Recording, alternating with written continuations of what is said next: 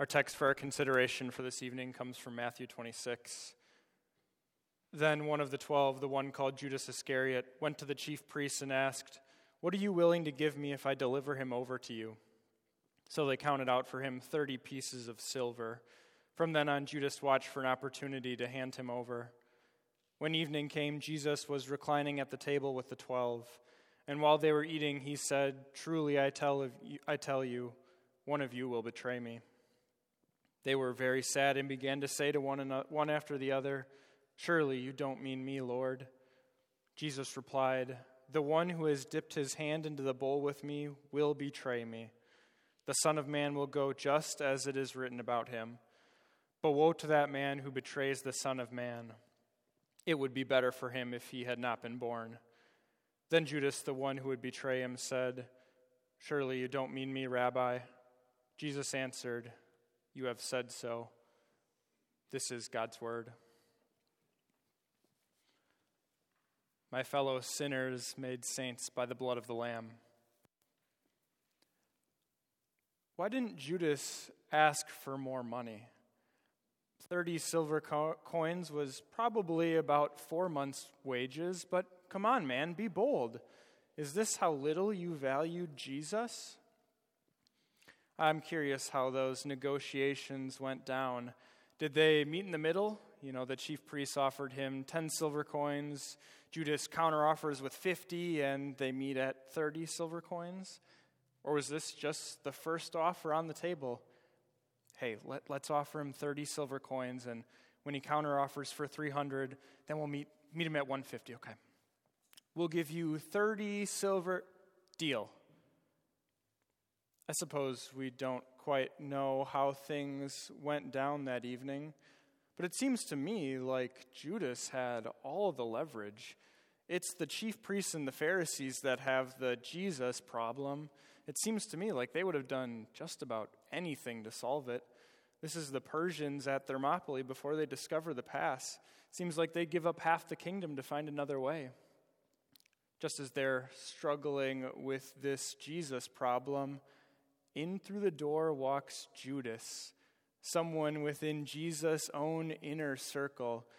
You can almost hear the coins already going cha-ching in his bank account. He's holding all the cards. He's got all the leverage. Back up the Brinks truck. He is about to get paid. And then, just 30 silver coins. Makes you wonder, was Judas really just doing it for the money? Or was there a deeper reason for his betrayal? I think we all have our own set of questions regarding the last few days of Jesus' life. So much is written about these final days in all the Gospels. And each time I read the Passion history, I seem to be left with more questions. Questions like, why would Judas betray his friend? Questions like, why wouldn't Judas ask for more money? Tonight, let's consider a different question, a question that we can answer. Why'd he do it? Why did Jesus suffer throughout the Passion for us? Why did Jesus invite his betrayer to this final Last Supper in the first place? It seems strange to invite an enemy to such an intimate event. This whole interaction between Jesus and Judas, it doesn't take place in some impersonal way like email or text message. This is face-to-face at Jesus' last meal before he suffers and dies. It's curious how the man who is in large part responsible for the fact that this is Jesus' last meal, how does he make the guest list in the first place? But here they are, dining together, breaking bread, dipping their hands into the same bowl, drinking out of the same cup. We don't have a lot of answers to the questions that surround Judas and what was going on in his mind. And I think that's to be expected. Judas isn't the main character in this event. Judas, the antagonist, serves to continue on the story of our protagonist hero, Jesus. We learn about him only in so much as he's related to Jesus, the one whose narrative this is really about, whose story will climax at the cross.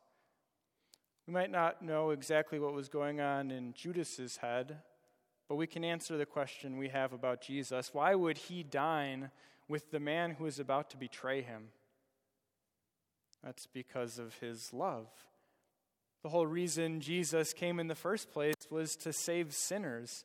We hear later in the Bible that God wants all people to be saved and to come to a knowledge of the truth. And that includes his betrayer, Judas. And that includes us as well. Judas would stab Jesus in the back. Jesus took on that backstabbing to forgive our sins. And then Jesus took his back and he placed it on the cross so that we would never have to endure its pain. All this he did because of his great love for Judas and his great love for us. I still have a hard time wrapping my brain around the fact that Jesus would invite his betrayer to his final meal. I understand that he completed the entire passion history for Judas, but you'd think maybe he'd want just a few hours with his loyal companions before he died. You'd think he might want strength from those people who were loyal to him, but instead, he invites his betrayer to this final meal. It's at this meal that Judas gets his feet washed by the man he would later hand over for 30 silver coins. And Judas, he gets to listen in on the conversation as Jesus, in anguish, explains that someone will betray him that night. And Judas gets to hear the response of his 11 compatriots, "Surely you don't mean me, Lord." There was still time. There was time for Judas to reflect on what he was about to do. There was time for him to repent of his sins. Even after he goes through with his plan, there was still an opportunity for him to turn back to the Lord. The God who wants all people to be saved would take him in with open arms. But instead, Judas lost hope. Instead, he went out and hanged himself. He turned away God's gracious forgiveness. Maybe there are times in your life that remind you a little bit of Judas's backstabbing in this account. Times when you maybe want just a little more silver so you don't quite declare all of your income on your taxes, not obeying Jesus to obey the government. Or maybe there are times when you stab God in the back as you don't just give into the temptations that come to you, but just as Judas sought out those chief priests, you go out and seek the pleasures of this world that are contrary to God's word. Or maybe we stab God in the back when we simply refuse to admit that we've ever stabbed him in the back. Dear saints, you are not Judas. And even if you were, there is hope. God invites us to his meal. At this meal, we don't get our feet washed clean of their dirt, but we get our souls washed clean in the waters of baptism. At this meal, we get to enjoy a bountiful feast of nutritious words from our Father as we sing songs and listen to scripture readings. And yes, at this feast, we see Jesus drinking that cup of every betrayal, every backstab, so that this won't be our final feast, so that we'll have a feast forever in heaven. We don't know the answer to the question why Judas didn't get more money. We don't know why he stabbed Jesus in the back. But when he did, he lost hope. Dear saints, when you fall into Satan's temptations and fall for his lies, trust in your Savior. Place your hope in him. You've been washed by the blood of the Lamb. You are now seated with fellow saints at Christ's banquet. You will enjoy that feast forever. Why did Judas do it? Well, we're not sure. We might never know on this side of paradise. But why did Jesus invite his betrayer to his final meal? Why would he invite the person who stabbed him in the back to this intimate setting?